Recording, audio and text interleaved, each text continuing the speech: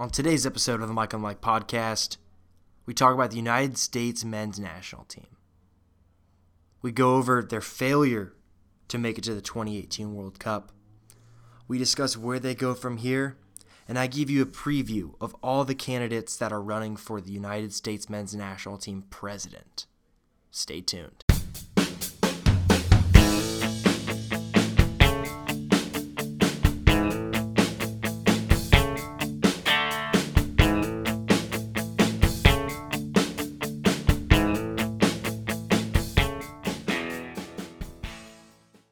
We are back. Another episode of the Mike on the Mike podcast. And we are just over a month out from when the United States failed to qualify for the World Cup after honestly a really unlucky string of events. An own goal by Omar Gonzalez put them down 1-0 against Trinidad and Tobago. And after that, it was another screamer of a goal by a Trinidad midfield player that put Trinidad up 2-0. And at that point, the U.S. really needed Panama to get a result in order for them to qualify, and that didn't happen. And really, this was an accumulation of events that have been happening for the past year. Last year, Jurgen Klinsmann was fired by Sunil Gulati, who is the president of the United States Soccer Federation, and was replaced with Bruce Arena. So starting there, I don't believe that Jurgen Klinsmann should have been fired. I think that it was the right decision at that time. And of course, you look at it in hindsight, you see it all big picture. But in the moment, I think he made the decision that was not necessarily the correct one, but the easy one to make.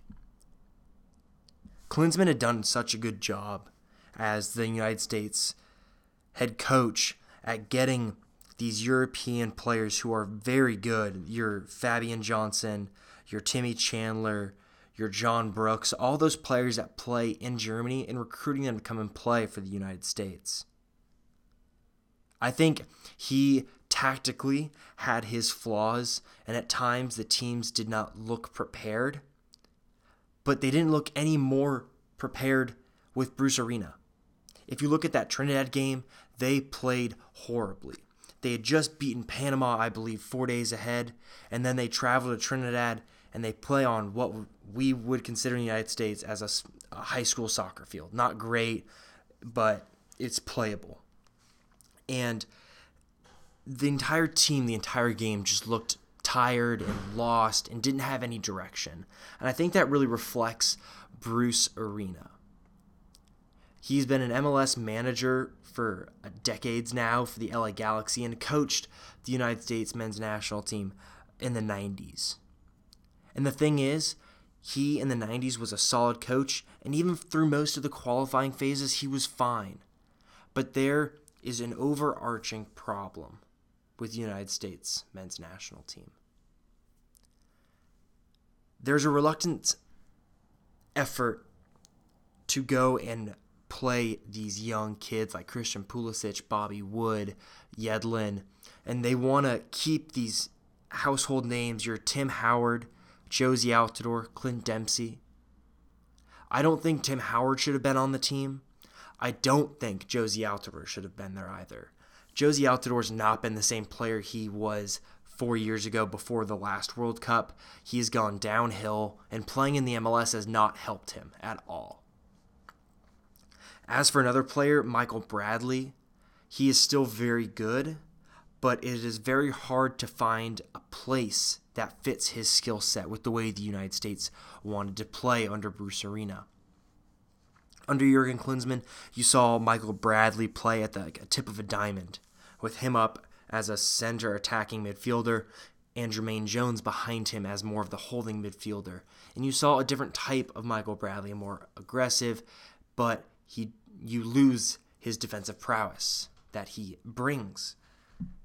And people forget that Michael Bradley played in Europe for a short time. He played for Roma in the Italian Serie A, and before he came back to Toronto FC. And Michael Bradley's a great defender and an intelligent soccer player. And I think that playing him at the base of a diamond instead of at the top would have been smarter for Klinsmann. But I believe that the United States does not want to get rid of this current generation that has been so good. You saw the uproar that happened when Jurgen Klinsmann got rid of Landon Donovan, and you would assume there'd be the same type of uproar if whoever the United States head coach was gets rid of Clint Dempsey, Tim Howard, and Josie Altidore. But I think it's time. It's time to move on from those players. Those players were great for getting the U.S. to a point where we are respected within the international soccer community. But the problem is, they are old now, and it's a young man's game. It sounds cliche, but it's true. If you look at the best players in the world, they're all in their mid-20s to late 20s. Tim Howard's on the wrong side of 30.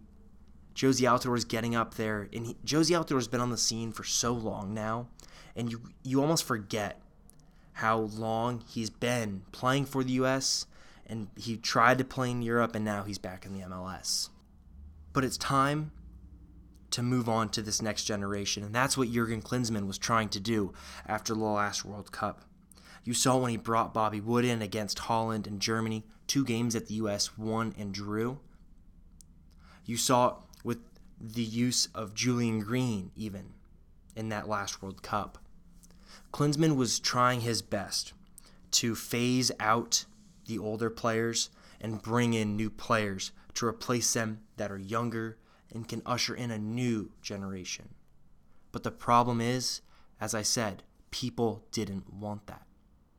They wanted the same faces that they've seen for years, and they wanted the comfortable feeling there is when you watch those guys play. Because there will be up and downs. You see it with Christian Pulisic. He played really well in that first game against Panama, but against Trinidad, he was lost. And that's going to happen with young players, but the problem is you have to let them play through it. Taylor Twellman had a great rant after the United States failed to qualify, where he mentions the Germans after a failed European Championships campaign. After that, their Bundesliga, which is their league, their domestic league, and the national team got together and hatched a plan. 10 years later, they won the World Cup. I'm not saying the U.S. can win a World Cup hatching any sort of 10-year, 20-year plan, but to get back to relevance in the world of international soccer is imperative. In order for that to happen, multiple smart heads need to come together to hatch a plan, which is a good segue into talking about the United States Soccer Federation president, because that's where it starts.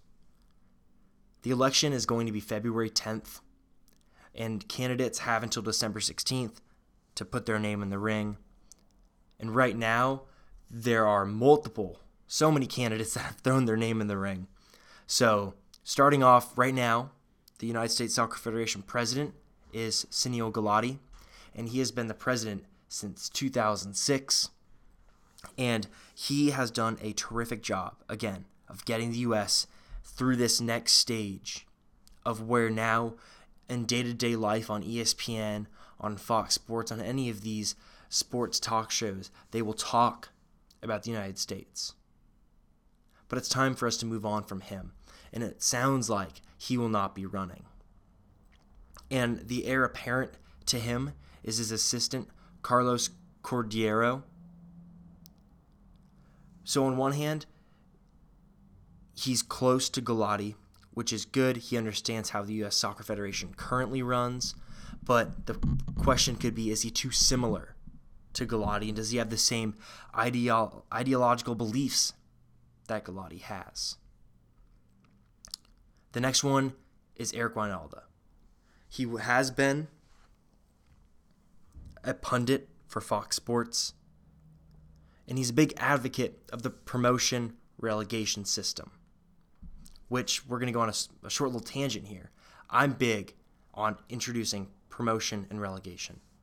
We've seen St. Louis and even today Nashville getting grants to be able to have their own stadium in order to get an MLS team.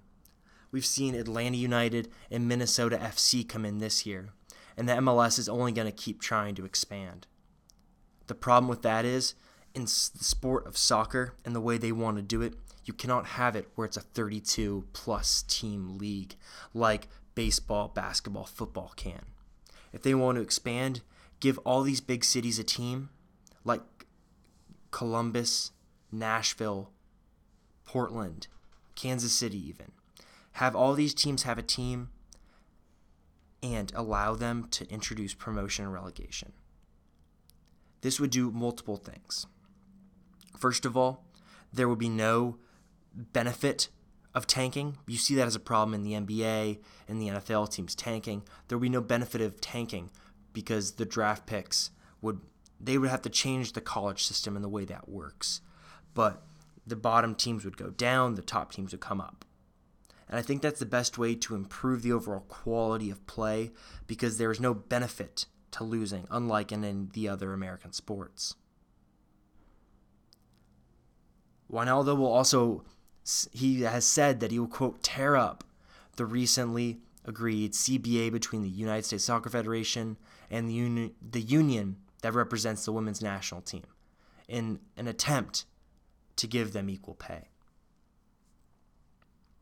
The proposed changes for MLS involve moving to a fall-spring calendar in line with that of Europe.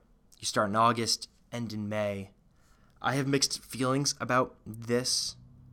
That means the MLS will be going against football, basketball, hockey, the three biggest sports in our country.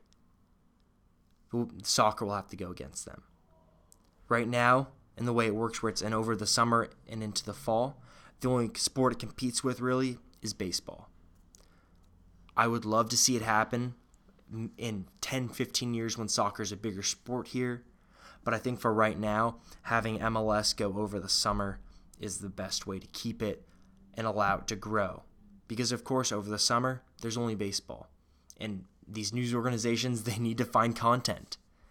And what other place to look than the MLS? So next up, there's Steve Gaines. So Gaines is from more of the business side. He was a COO as well as a lawyer in his time as a professional. He's advised youth and Premier League clubs on various aspects of their business. And he talked what he called a listening tour, where he's going to go around and listen to people associated with the youth and amateur game across the country. And this is going to lead me to another point of pay to play within the youth organization.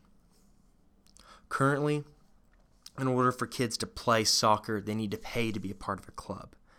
And I've had friends that play for club teams, and it is apparent that they are one of the most expensive sports, more expensive than baseball, more expensive than football, and more expensive than basketball. That can't happen. In order for soccer to get to be relevant, there needs to be a change there. We can't have teams, these clubs, asking for money to get kids to play because they're not going to. We need to change it to a European model where these clubs have academies that you can go in and it doesn't cost you any money and you can go and play for free. The next candidate on the list is Kyle Martino. He is currently an analyst for NBC Sports, doing Premier League for them. He is my personal favorite candidate for a multitude of reasons. A really general one just being he's a very articulate and a very smart person who I personally enjoy listening to, and I believe that he has what is best for the United States in mind in any decision that he makes. He has a 3-pillar system that he wants to implement. The first one being transparency. He wants everything that the United States men's national team and the United States Soccer Federation, everything that they do, he wants it to be transparent so everybody knows what is happening. He wants equality. Equality between the men's team and the women's team, and equality at the younger ranks so that people who are less fortunate than others can still play this game of soccer. And finally, of course, he wants progression. He himself played on a World Cup team, and I know he is just as frustrated as anybody else that the United States did not make it to the World Cup, and I'm sure that he would hire the correct people that will get the United States to where they need to be. That is all the time we have for today. I know it's a short episode, but we'll be back this February with another update in the United States Soccer Federation presidency race. If you like what you heard from me, you can find me on Twitter at mswain97. And if you like what you heard, please leave a rating and review on iTunes. Thank you, and I'll talk to you next week.